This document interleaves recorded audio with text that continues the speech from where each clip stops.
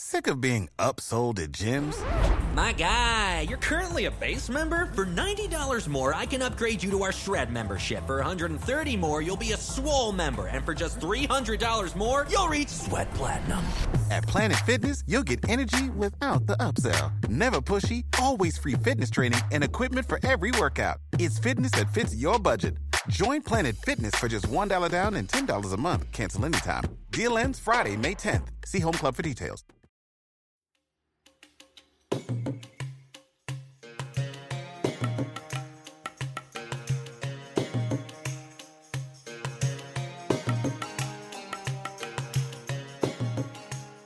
Hello everyone, and welcome back to the History of Egypt podcast. This is an interview episode in which I speak to Professor Kara Cooney. Kara, or Kathleen Cooney, is a professor of Egyptian art and architecture at the University of California, Los Angeles, UCLA. She is also the chair of the Department of Near Eastern Languages and Cultures at UCLA, and is active in both the academic and public archaeological communities. Professor Cooney specializes in several historical fields. Most notably, she investigates funerary practices in ancient Egyptian society. Under this umbrella, she examines funerary crafts and craftworking, tomb building, tomb robbery and reuse of sacred spaces, artistic trends, reception history, and patterns of change in ancient tastes. Kara also studies socio-economic systems and the structure of ancient Egyptian society. This is a small drop in the bucket of her work, but it is a major part of her academic research. Kara Cooney also works in the public field and is a well-known figure in television documentaries. She has published 2 trade books, one about Hatshepsut called The Woman Who Would Be King, and one about Egyptian royal women called When Women Ruled the World.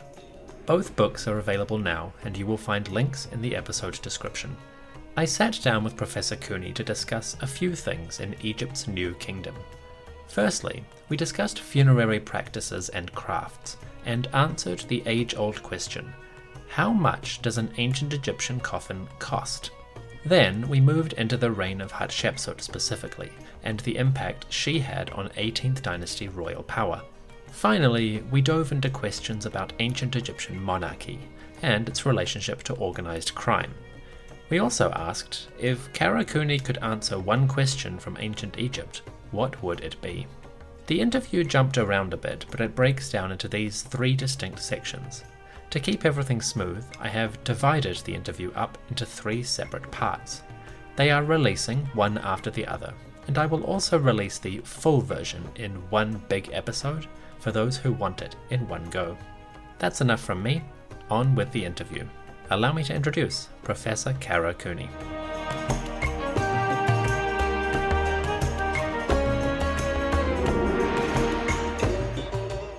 All right, so good morning, Professor Cooney. Thank you very much for joining us on the History of Egypt podcast, and welcome to the show. Thanks for having me. How are things in Los Angeles? Are you doing all right? Yeah, everything's great. It's beautiful and sunny outside of my office window, and we are all safer at home, our governor and mayor tells us, and I am teaching all of my classes via Zoom. And for the graduate class, that's been a joy because I'm doing a Deir el-Medina seminar, and we have Dr. Cedric Gobet taking part every week. And so whenever you have a question about Deir el-Medina, to have the lead archaeologist of the site of Deir el-Medina on the phone, on the Zoom call, it's amazing. So for the grad seminar, it's great. For the undergrad seminar of 200, it's a little more unwieldy, but we make it work. And I emote to a tiny camera in my computer, as so many other computers are doing all around the world. That's exciting. That's a very good approach. That's a very cool approach. I like that. That's great.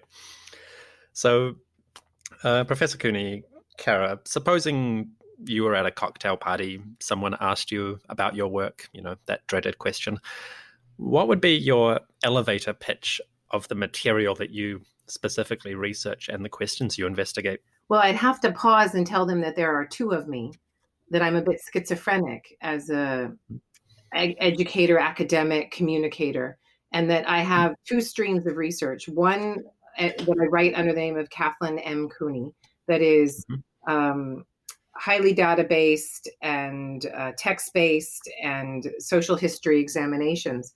And that would be my work on coffin reuse, my work on craftsmanship, apprenticeship, more art historical work.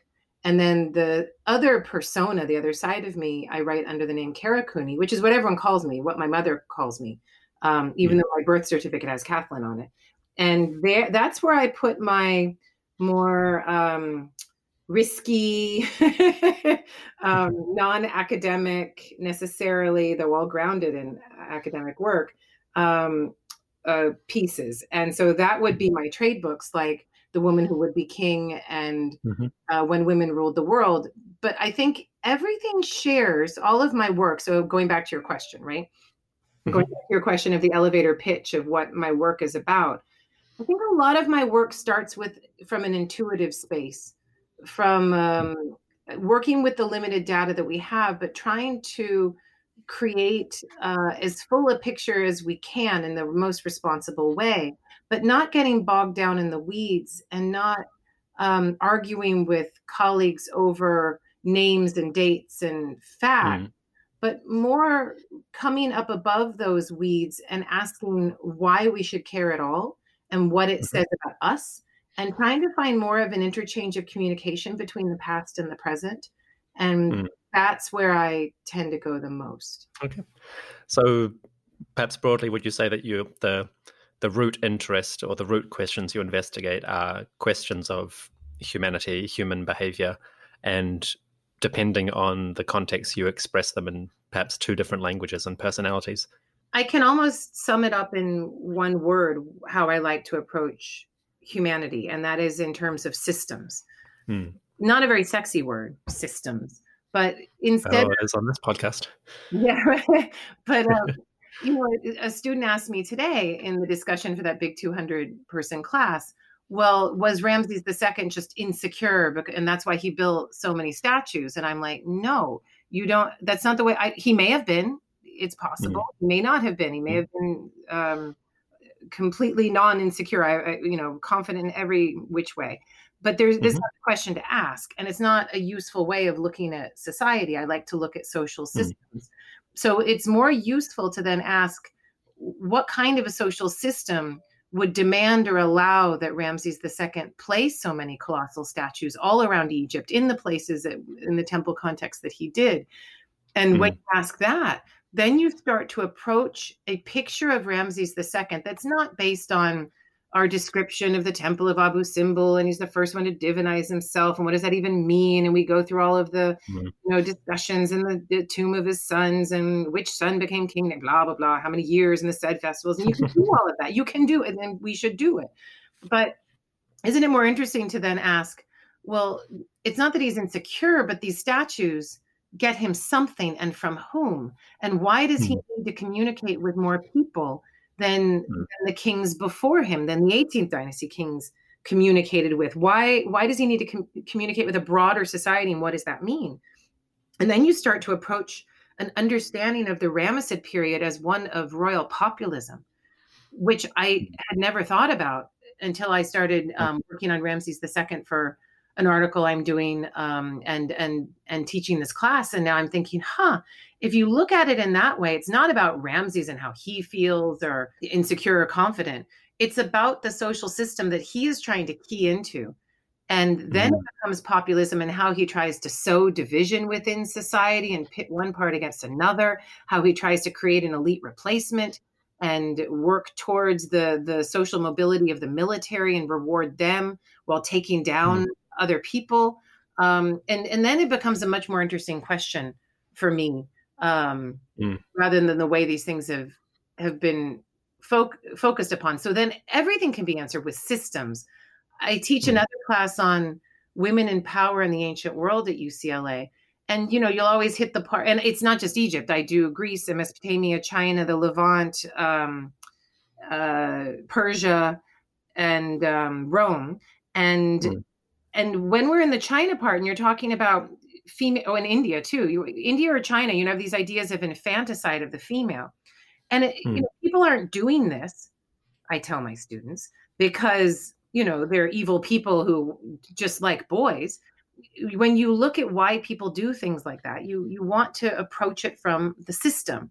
And if the system is so patriarchal that economic safety is only afforded through having many sons, then you will do as a family anything that you need to create that less anxious, that more risk averse place for you and your family, even if that means killing a daughter again and again, and having even an entire population that's imbalanced towards sons. And so I just think now, and as I get older in my scholarship, I'm much more about the big picture, the longue durée, the systems, than I am about the individuals. Now, that's not to say that I'm not super interested in biography at the same time. I love learning about people's lives and all of the trials and tribulations that they had. But the way that I focus on an individual's life is through their system. And thus, I think I get different things out of it than traditional Egyptology might. Part 2. With our introduction out of the way, Professor Cooney and I now move into the meat of things. We answer the age-old question, how much did an ancient Egyptian coffin cost? So, narrowing the focus very slightly from that, you've researched many aspects of Egyptian social history, particularly relating to craftworking and funerary culture in the New Kingdom.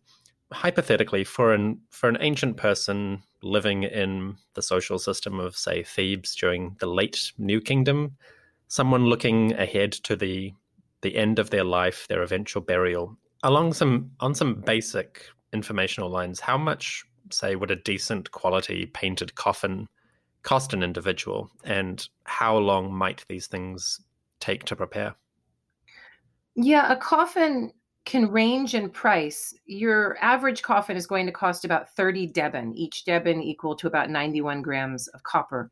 And that means nothing to us. We don't bring copper to the market. We don't even bring coins to the market anymore. So that can be compared to 30 deben, could be compared to a young cow.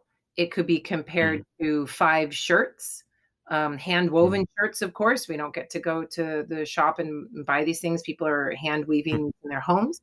And so, 5 shirts, given how much time it must have taken to weave the linen for each of those shirts, that's the average price. And you can certainly go up from there to a coffin that costs 200 deben for just the one coffin. I'm not including the entire set. And so the coffin price itself makes you understand that very few people could afford these things. And it's funny, I work on price and value and social hierarchies, but as a dissertation writing grad student, it came as a shock to me to think that most ancient Egyptians wouldn't have had access to a coffin. And that it's 5% or less. And those lower elites at the lower stratum of that 5% could afford a coffin that was quite awful to behold. And there are a few of those left in museums around the world or that show up on excavation sites. And when you see coffins that are so ugly and of such low quality wood and painting and everything, it fills me with great joy, because then I can see people in the lower part of society, elite society, trying to emulate what's higher up. And then I think about all of the people, the 95% of people who couldn't participate at all, who must have had a different way of reifying their death anxieties. They couldn't use the coffin to contain the deceased and transform them into Osiris or Re, not in that way. They had palm rib matting, they had other things. They would often bury the dead in a fetal position, not laid out, even though all of the rich were laid out. And this would happen in the New Kingdom and Third Intermediate Period and beyond. To think of all that we've missed, all of the funerary culture and the ways of burying the dead that we can only see in newly dug sites, because the excavators of the last 100 years have ignored so much of that material, unless it's very old, like the pre-dynastic. We've lost a lot. To think of what we have lost is it can be rather difficult for the archaeologist, but it's amazing to me how often we tell the story of the Egyptian preparation for burial uncritically through the lens of the rich, without any understanding of what we're doing. And then I think, oh my goodness, look at society today and how often we uncritically tell a story through the lens of the haves versus the have-nots. And that is the way things run. And so I always look at even funerary culture and preparation for it through a social history lens. So I'm in many ways more interested in the living than I am in the dead. Mm-hmm. Interesting. So, speaking of the living, how did people's attitudes towards the dead, towards burials, and to the accessories that went along with that for poor and for non-poor, how did these sort of things change over the New Kingdom? Did practices or fashions shift, and what evidence do we have for this? There's huge shifts, and it's there before our eyes in all of the excavations in a way that's so clear when you take the longue durée approach, when you take a deep time approach. It's not even deep time. It's just a long duration of time, a good 300 years as you go from 17th dynasty burials in Thebes to early 22nd or 23rd or 24th dynasty burials in Thebes. Know what I'm saying in Thebes, because the preservation of this wood and of all of this material is largely a southern phenomenon. There are some coffins preserved from Tel El Amarna or from Saqqara or from some delta places, but not like they are in Thebes, and not with the consolidated material quality that they are in Thebes. And so this is very much a southern Egyptian question. So using that Theban material, you can see, one, that society broadens through time, that more people can participate towards the third intermediate period and then can participate on the 17th dynasty end. So there is a broadening of society, which is very interesting in and of itself. More people are there as decision makers, movers and shakers in the Theban society. More people are getting paid a wage and have something to say. Then the other trend that you see is of display. Display stays constant throughout. Families want to put their best foot forward. They want to show what they're able to produce, wealthy families. And that never stops. Even when people can't get access to wood to make a coffin in the 21st dynasty or starting in the mid-20th dynasty, they will reuse the coffin of their ancestors from a family crypt that they own legally, bring it to the craftsman and have it updated, because that need for display is so important. So even when there is an economic downturn, social competition and display drives a continuous production of coffins. It does not ever stop, which is interesting. It makes me think of human-induced climate change and people saying, we should really use fossil fuels less. And despite all of that, because of the system we have in place, because of how many people benefit from it, even though we know long-term we're walking towards a cliff or running, we continue to consume because of how much we get in the here and now. People don't like to change, and they only change when they absolutely have to change. There's no other recourse. They so often find another way. And then the third trend I would notice, and there are many other trends, but the third big trend is one of conspicuous consumption of commodities that anyone would want to use, towards a trend of conspicuous consumption of commodities in a more defensive manner. What I mean by that is in dynasties 17 and 18, and mainly 18 when you have the money to do this, rich people are burying themselves with all kinds of things like shirts and sheets and blankets and beds and tables and chairs and wigs and unguents and makeup. And that's in addition to the coffins and the canopic jars and all of that paraphernalia for death, with the coffin at the center. So all of this stuff. And then as the New Kingdom starts to go down this downward spiral and things start to fail and tombs are open and these commodities are pulled out, the Egyptian Thebans, and it must have been happening in Saqqara and other places in the world, start to think about their burials in a much more defensive fashion. And they then resist the urge for the conspicuous consumption of stuff that others would love to have, and towards the conspicuous consumption of stuff that is problematic to take, problematic to reuse. If you go into someone's tomb and you don't touch their coffin, but you take all this nice big stack of woven linen sheets, then you're like, oh, they don't need the sheets. I can tell the dead people aren't using it. Whatever, those silly people, I'm taking the sheets. And the dead person, like, sorry, dead person, all good, we're fine. But as time goes on, so people are like, fine, I'm not going to bury myself with sheets. I'm just going to bury myself with the coffin, with the nested coffin set, with the canopic jars, with all of the things that you need for death. And I am dispensing with all of that daily life material.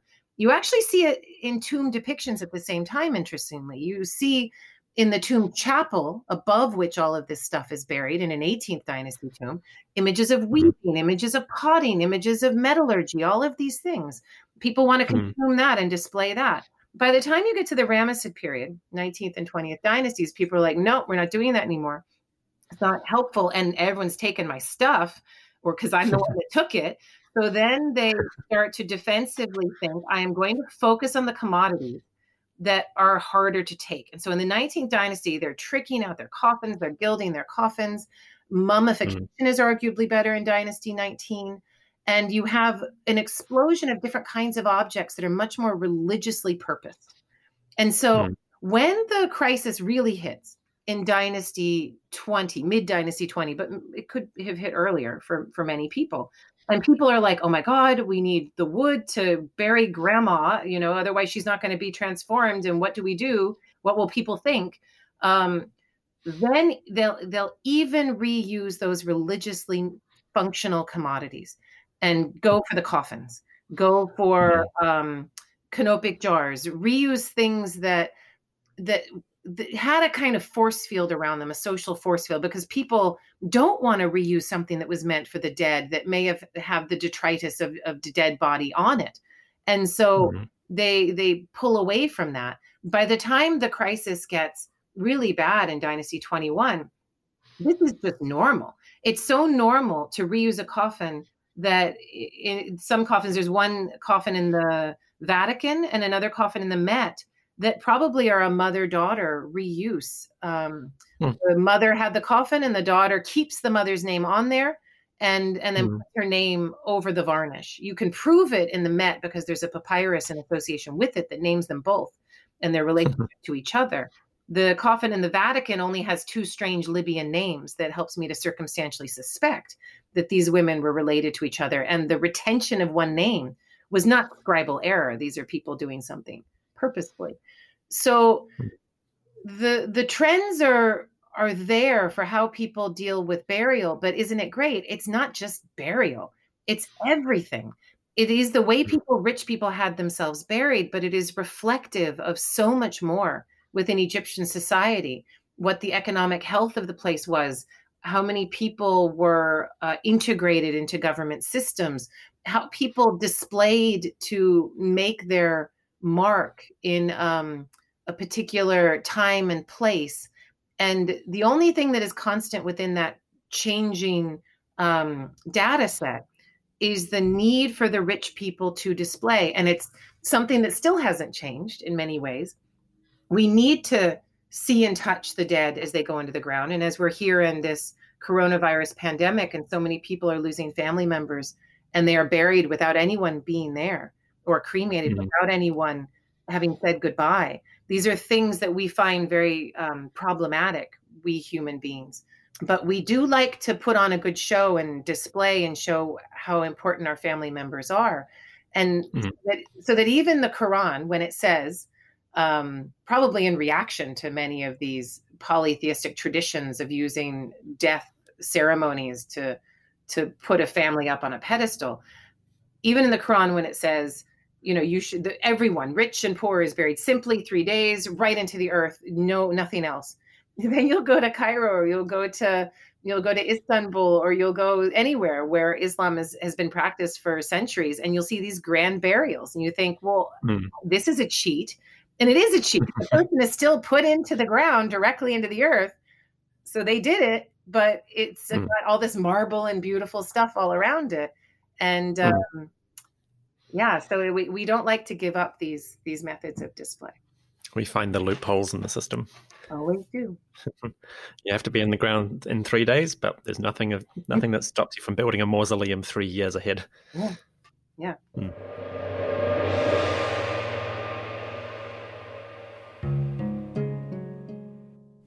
My conversation with Kara continues after the break. First, we have to get that automated advertising out of the way. See you in a moment. Sick of being upsold at gyms? My guy, you're currently a base member? For $90 more, I can upgrade you to our Shred membership. For $130 more, you'll be a Swole member. And for just $300 more, you'll reach Sweat Platinum. At Planet Fitness, you'll get energy without the upsell. Never pushy, always free fitness training and equipment for every workout. It's fitness that fits your budget. Join Planet Fitness for just $1 down and $10 a month. Cancel anytime. Deal ends Friday, May 10th. See Home Club for details.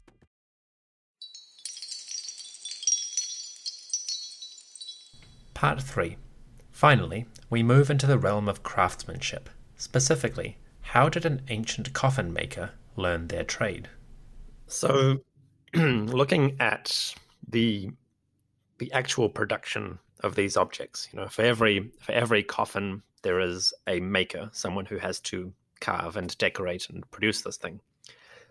Artisans obviously didn't appear fully formed and skilled out of nothing. They went through apprenticeships with many stages of learning, and this is something that you have also researched. What evidence do we have for ancient Egyptian apprentices specifically? Hardly any. It's really tricky to study something like this. You're not going to find a school. You're not going to find even clearly marked father-son pairings. In terms of craftsmanship, there are two main places to really focus your study, and that is either Tel El Amarna or it is Deir el-Medina.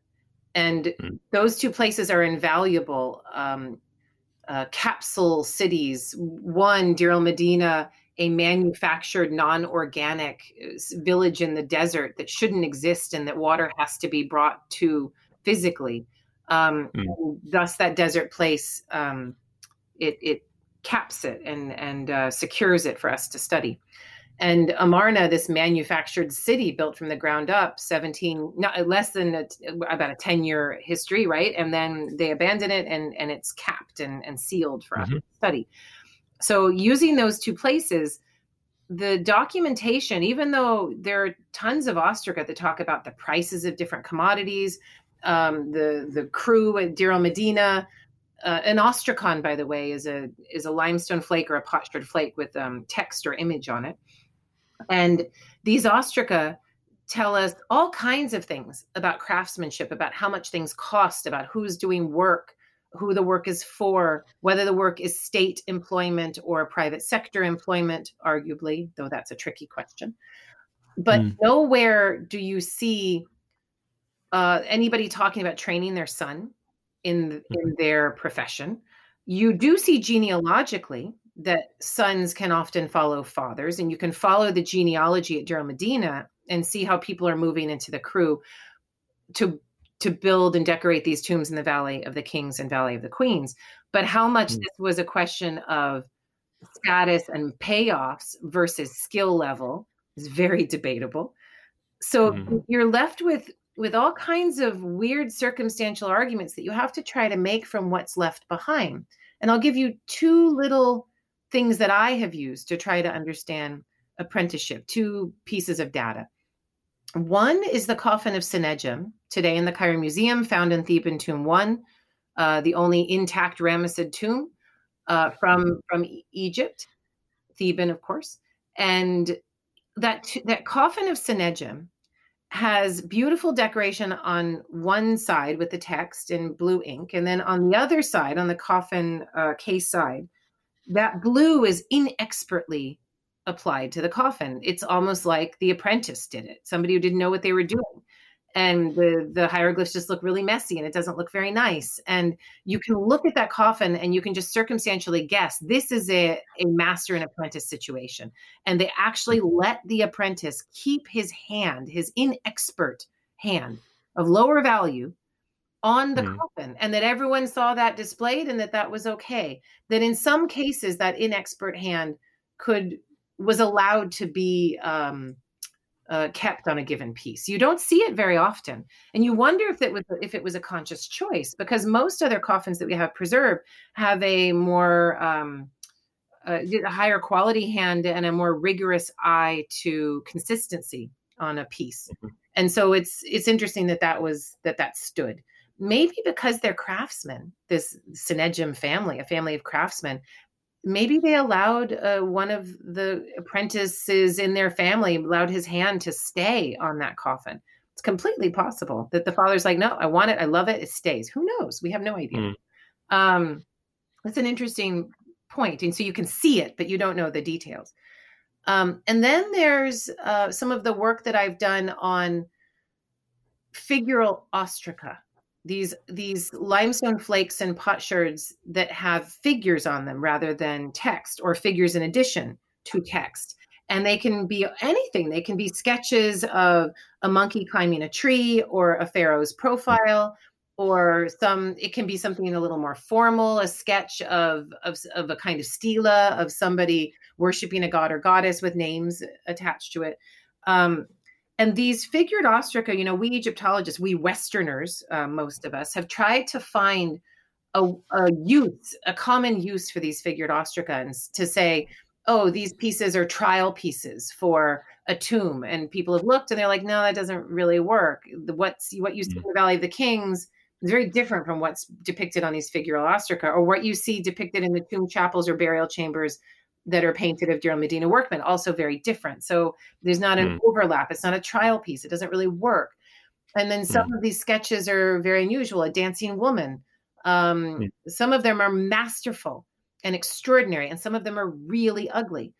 And so you get an idea of how this works. And instead of calling it an apprenticeship system, I like to call it a community of practice, which is not something that I've come up with. This is a system developed by Lave and Wenger, I think, are the anthropologists or cognitive scientists who have developed this idea that if you have a community and there's a shared practice in that community, then everyone is in this community of practice, and they're all competing and cooperating and working with each other and showing off and hiding and doing all of the things you would do in a community of practice.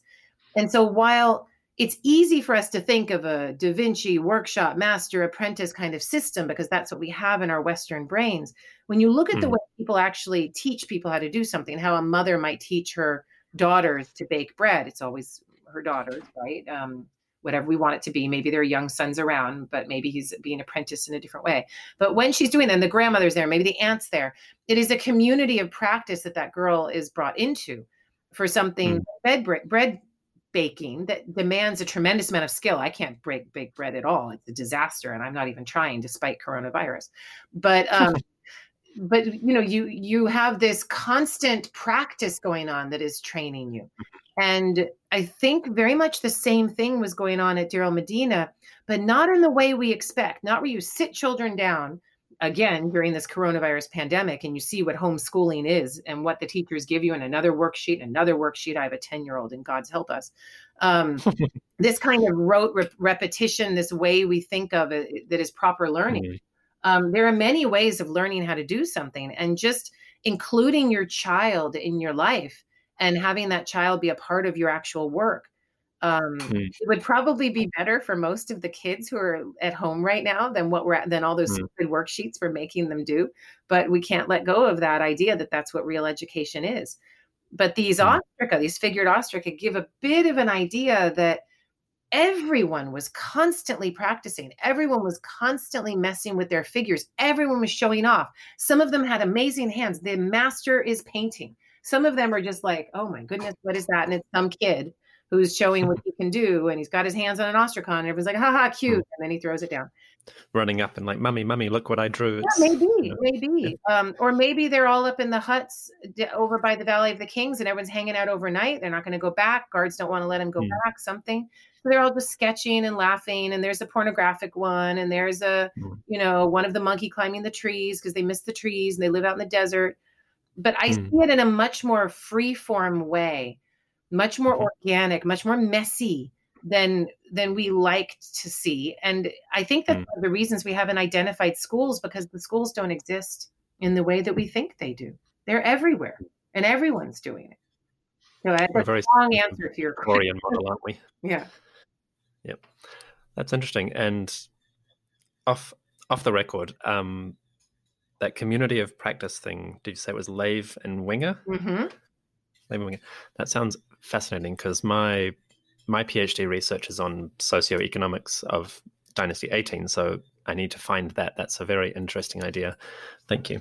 My graduate you don't happen to have the reference, do you? I do, and I have it somewhere in this office. And I'll make sure that, where is it, or is it at work? I'll send it to you though. There it is. Here it is. I knew to look for the yellow. Yeah. Is it backwards or can you see it? Situated learning. Okay, just hopefully my library has that. But situated learning, I'll just take a quick screenshot of that actually. That's useful. That's an excellent little thing. Thank you very much.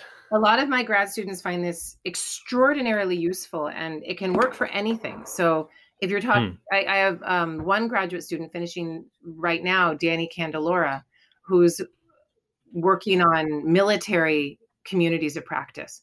And then you have different military communities of practice coming into contact with one another, like a Levantine chariot-based, more competitive community of military practice coming into contact with an infantry-based, non-chariot, less competitive, more draft labor kind of community of practice. And when those two come together, you get some very interesting results.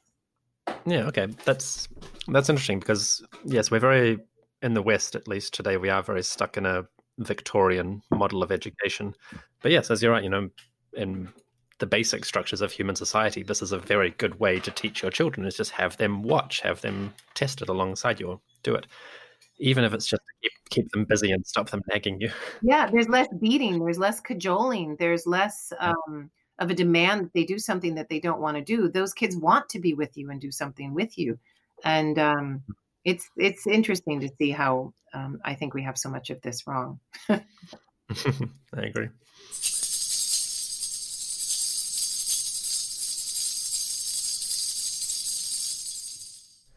At this point in the conversation, Professor Cooney and I moved to the reign of Hatshepsut.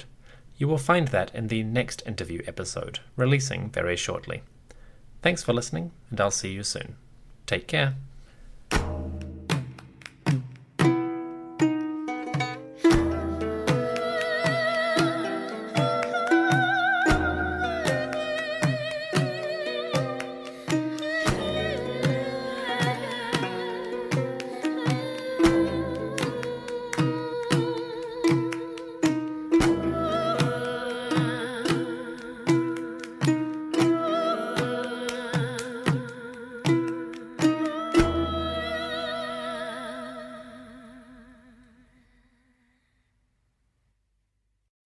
When you need mealtime inspiration, it's worth shopping Kroger, where you'll find over 30,000 mouth-watering choices that excite your inner foodie. And no matter what tasty choice you make, you'll enjoy our everyday low prices, plus extra ways to save, like digital coupons worth over $600 each week. You can also save up to $1 off per gallon at the pump with fuel points. More savings and more inspiring flavors make shopping Kroger worth it every time. Kroger, fresh for everyone. Fuel restrictions apply.